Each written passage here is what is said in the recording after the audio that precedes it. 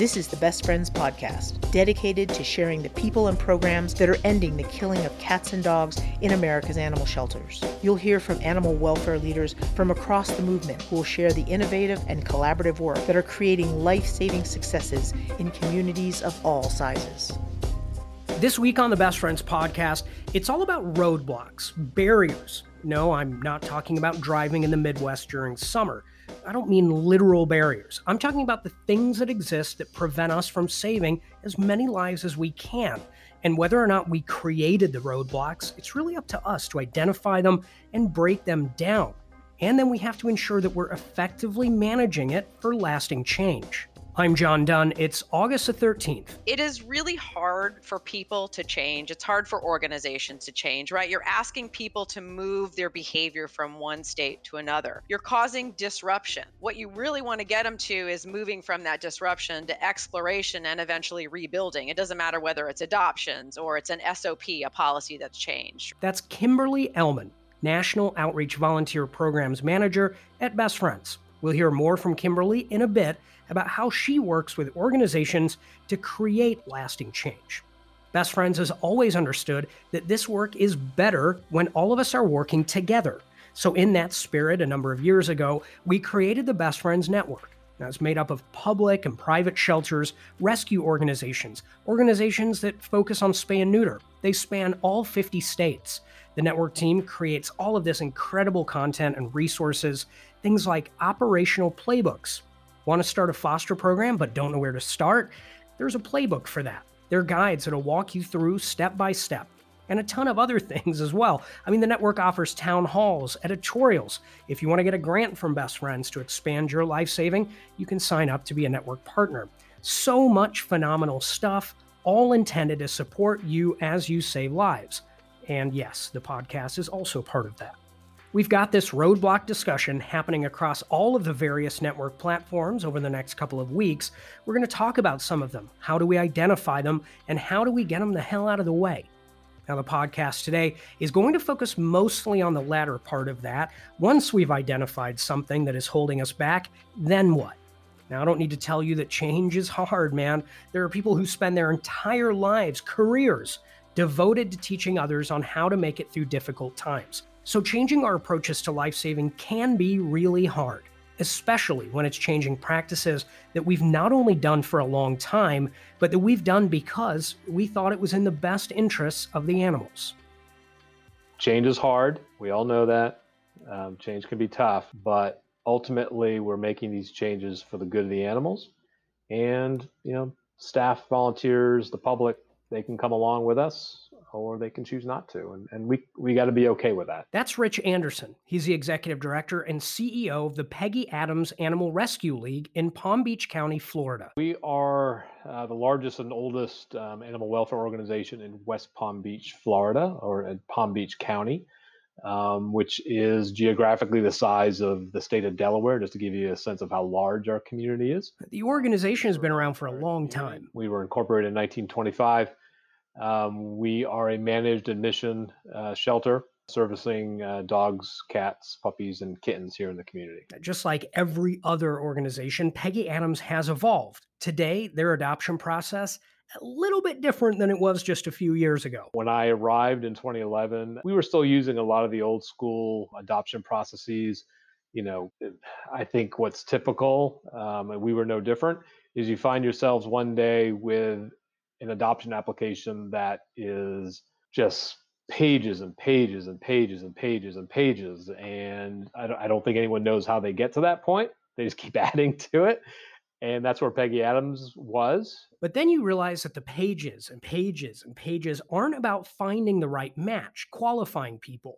It's really about finding reasons not to adopt an animal to someone. The organization moved towards open adoptions because we saw the value and we saw the opportunity and we saw how important it was. Well, I think we saw the downside to the process that we had been maintaining, and we had talked to obviously other organizations about the open adoption process and just heard great things. And bottom line, we needed to save more animals, and the old way was preventing us from saving as many animals as we could. They identified that roadblock they put in their own way.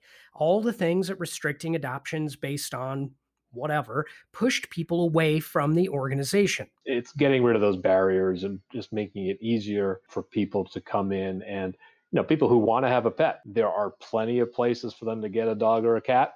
So if you are not ready to work with somebody to find their next dog or cat, they're going to find another place. And the last thing we want is for people to, go online and purchase, a puppy mill dog or go to an unscrupulous breeder or what have you. They should be able to get the pet that they want from an animal shelter like Peggy Adams. So at that point, it's a question of like how, right? I mean, cool. We'll just rework the adoption app. Let's say 10 open ended questions and we're done. Well, maybe it's not quite that easy. And it was a process. I think anybody who makes a change like this understands that is a process. And in our case, and I think what is typical, the process is mostly about convincing your staff and your volunteers that this is the right path to take. As with any change within an organization, you have to inform, help people understand the why, and build consensus. Once we were able to educate our staff and our volunteers and explain to them the rationale and the whys, it's a great opportunity for the public to come into a shelter that has an open adoption approach. But it ends up being extremely helpful to staff and volunteers as well, because they're not in interrogation mode, which more often than not happens when you're using old school approaches. So it does take explaining exactly what open adoptions mean, that it's not just a free for all, come on in, grab whatever cat or dog you want and go home. It's so much more than that. Once they understood why we were making this change, some were hesitant, but very quickly they embraced it. So, how did the new open adoption approach pay off for Peggy Adams? Once we got over the hump with our staff and volunteers with open adoptions, the results were very quick. I mean, we've gone from in 2011, I think, adopting out 2,400 animals. And this past year, we set a new record with, adopting out more than 6,000 animals. We anticipated more returns. So we've been somewhat surprised that our return rate has dropped. An animal being returned to the shelter is not the worst. Is not the worst result of an adoption. So, and that's another message that, particularly with new staff, is emphasizing that. Right. So the fact that it didn't work out, it's no big deal, Rich emphasizes that change isn't easy and it's not always popular, but it is worth it. When you're making cultural shifts, and we've done it on a number of occasions here, from, our approach to pit bulls to forming a hand-in-hand partnership with the municipal county shelter, which a lot of people didn't want to see us do.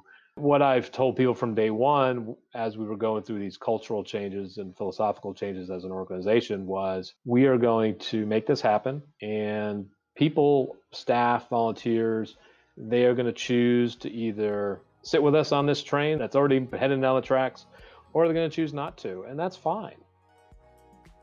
Now, to look at a different way we can manage change, managing your staff and volunteers, I talked to Kimberly Elman, manager of National Outreach Volunteer Programs for Best Friends. My team works with network partners all across the nation. We serve as consultants and trainers, and we help them better recruit, onboard, train, engage, and ultimately retain volunteers to help drive their life-saving mission. I think from our stake in the ground with No Kill 2025, we can't do it alone. We need our partners to help us get there. And none of us have enough time or hands. And so volunteer programming and effective engagement of volunteers is really what's going to get it done for all of us. Kimberly, the work you do and how we approach volunteer management, I'm interested to know about that because we've come a long way, right? Like our understanding of how to manage volunteers. I mean, volunteers are the same, meaning someone says, I care about what you do, I want to be involved, and here's my help, right? It's the same as it's been. But how we recognize, how we use volunteers more effectively, like our understanding of that, that's come a long way. Correct. What I always try to encourage the shelters that we work with through the department is, a lot of times we see volunteers, we see two primary issues. We see volunteers who come to the shelter to pet cats and walk dogs, but that's kind of where it ends, right? Or we have volunteers coming into the shelter. I hear this all the time. We have no problems recruiting volunteers, but we have no retention after 6 months. And so those are the two biggest challenges that we've identified with the shelter partners that we work with. There's a variety of things that volunteers can do above walking dogs and petting cats. We always like to tell the partners volunteers can do anything that anyone else can do, right? And it's not about replacing the staff in your shelters with volunteers. We're not looking to talk any staff members out of a job. It's about identifying the gaps in your current sheltering processes across each department and then recruiting and matching the right volunteers with the right skill sets to those opportunities so that you have enough hands to get the job done. Your staff have less compassion fatigue and burnout and turnover, right? Everybody's going home happier every day and you're saving more lives in the process. So let's move now into change management strategies specifically. Volunteers are giving more than time. They love animals and the time they spend. And would you agree that volunteers, they're basically staff? Absolutely. Okay, so let's be honest. I've known a lot of volunteers in my time that are out there putting in more than some paid staff, straight up. So Yeah. when we identify these roadblocks and make changes that are really going to affect organizational operation strategy, so we're moving those roadblocks, we can't forget to talk to them. Absolutely. We always tell the shelters that we work with that it's moving the culture, right? Change management is changing the culture inside a shelter. It's moving from us versus them, staff and volunteers, to we. That's how you get to no kill and quite frankly stay at no kill. I don't have to tell you, it's one thing to get to no kill, right? It's another thing to stay there. It's kind of like losing weight. It's easy to lose weight, not so easy to keep it off, right? It is. It So is. Can you feel free to share those tips with me? I will. And so oftentimes when we start working with the shelters, what we identify is there's a cultural challenge, right? There are culture issues. You can't improve your volunteer programming and create effective volunteer engagement if you don't already have effective staff programming and engagement. We can't teach the shelter staff to consistently train volunteers to do the same job each and every day. So if John comes to training on how to clean kennels and walk dogs on Monday and Kimberly comes on Wednesday, we should be trained, even if it's a different staff member, the same, right? Minimize that confusion, give them confidence in what they do. But if the staff haven't been consistently trained, if the staff aren't effectively engaged, how can we expect that to happen on the volunteer programming side? And so I often see there are some staff engagement issues when I start getting into volunteer engagement issues and how to expand that. The two are very closely connected. There's only a couple of HR differences really between how you would manage and engage your staff and how you would manage and engage volunteers. Now, continuing on that kind of line, the one thing, better or worse, and a disclaimer, as always, the views of John Dunn don't necessarily represent the views of Best Friends Animal Society. Hopefully, we're not far off, but just in case, I think volunteers grow such a deep connection to the organization. They feel like staff, they're treated like staff, they invest time, certainly, and sometimes a lot of money. I talked to Rich at Peggy Adams about open adoption. So, using open adoptions as the example, maybe people think it's going to like harm animals. They disagree vehemently, but maybe unlike staff, they don't feel constrained, I guess is the word. They don't feel like, they have more freedom of expression because they're not staff. Yep, absolutely. So when you're talking about change management, communication is huge. You have to constantly and consistently communicate. People don't want to hear about something off the cuff. They want to hear it from leadership. They want to hear it up front before that change happens. And that goes for staff too. Really, anything I'm saying relative to volunteers can be applied to staff. Like I said, the two are so closely interwoven when it comes to getting to and staying at no kill. And the research around volunteer engagement actually supports that.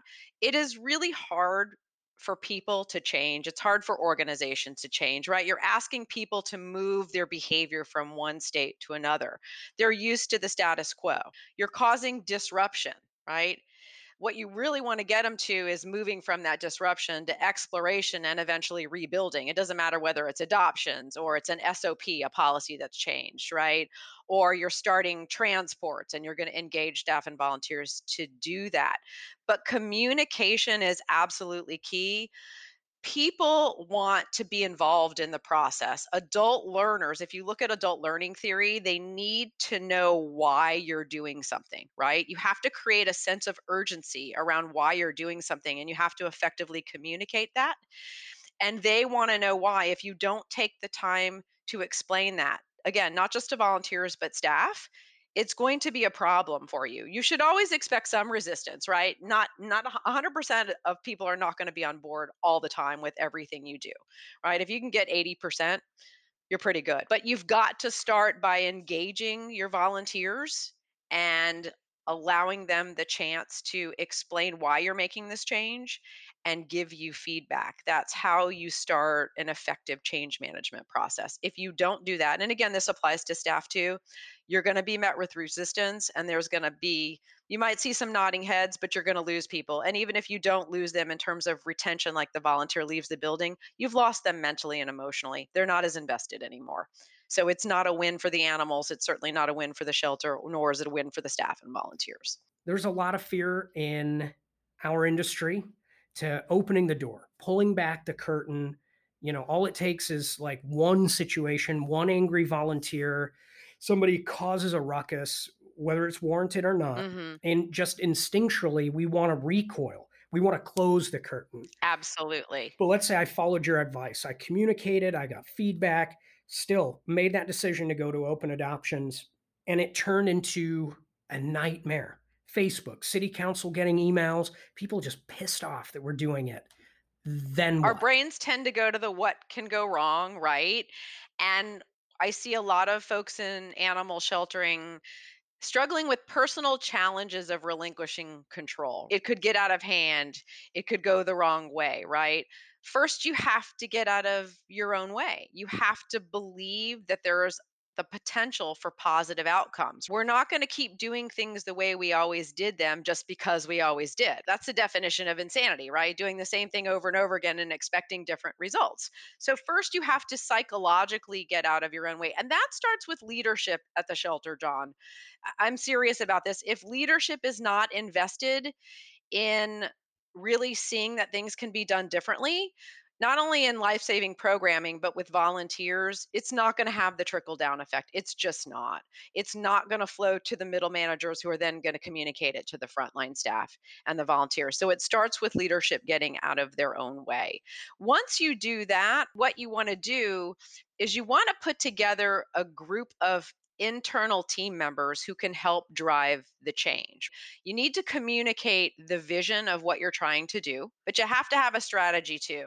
And I like to recommend putting together team members that are a mix of leadership, mid level managers, frontline staff, and even volunteers, right? So you're kind of pulling from all the different pots that work inside the shelter. You really need a mix of people that can not only communicate a vision, which leaders are oftentimes extremely effective doing, but they don't have the time to strategically implement. So you need that team to be able to do both. These also need to be people that internally are well respected and trusted, that are open minded to trying new things and can effectively communicate and collaborate with others to get there. That's how you start. Then you start asking everyone for feedback. So, again, changing an SOP that affects volunteers, you'd want to ask your volunteers, you'd want to call a volunteer meeting and say, we're changing our adoption policies. How do you feel about this? Get their feedback. I feel like volunteers should always have a voice. They don't necessarily always get a vote, right? Because sometimes, from a legal and risk liability perspective, you can't make decisions based on recommendations that they have, but they should always have a voice. Again, it comes back to that engagement.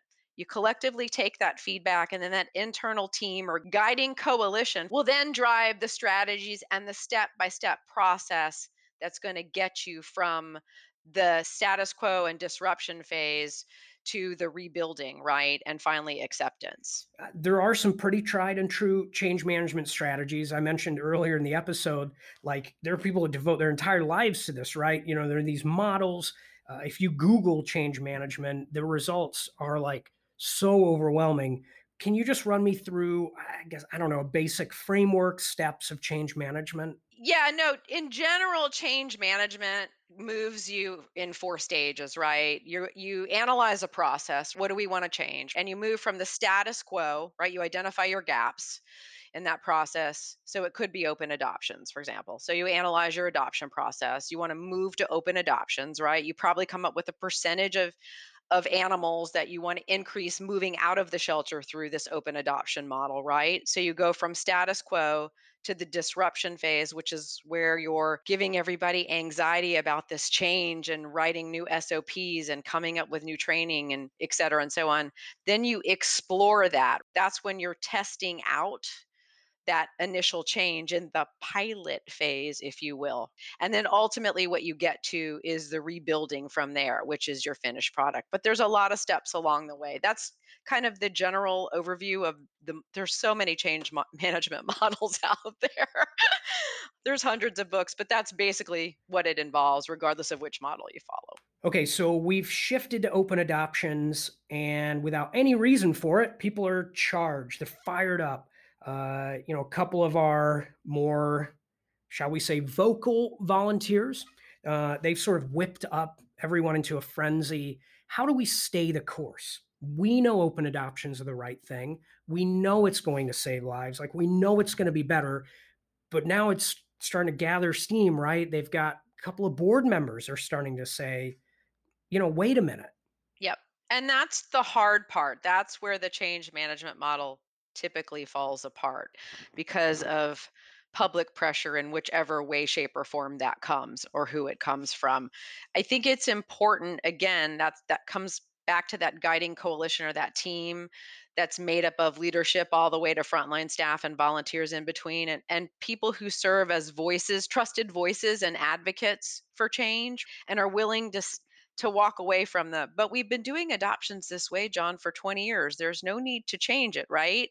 That are willing to, okay, let's try it. It may not work, but let's try it. We're open to trying it because we see what XYZ shelters are doing when they're doing this. You also have to have the right people, not just in that team that's managing the change process, but are also working in that area of the shelter. So for example, open adoptions, I'm not going to have a volunteer. It's matching the right opportunities to the right people, right? I'm not going to have a volunteer working as an adoption assistant if the shelter's moving to open adoptions when this person is going to chastise and lecture someone because their pets aren't spayed and neutered. We could talk about spay neuter and how effective it is, but the point is you want to educate your community. You don't want people that are going to judge community members that are coming to adopt animals. And so again, it's part of it goes back to educating your staff, educating volunteers, matching the right people to the right roles in the shelter,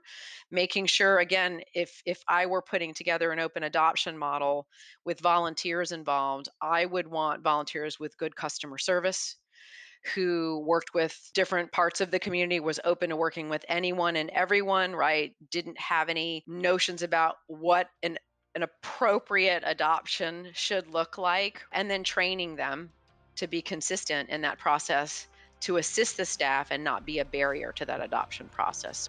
That's Kimberly Elman, another one of my superstar colleagues here at Best Friends. She's the manager of National Outreach Volunteer Programs. I'd like to thank both she and Rich for taking the time to share their expertise with us. At the top of the episode, I mentioned that we're hitting this topic hard for the next couple of weeks across the entire Best Friends Network ecosystem.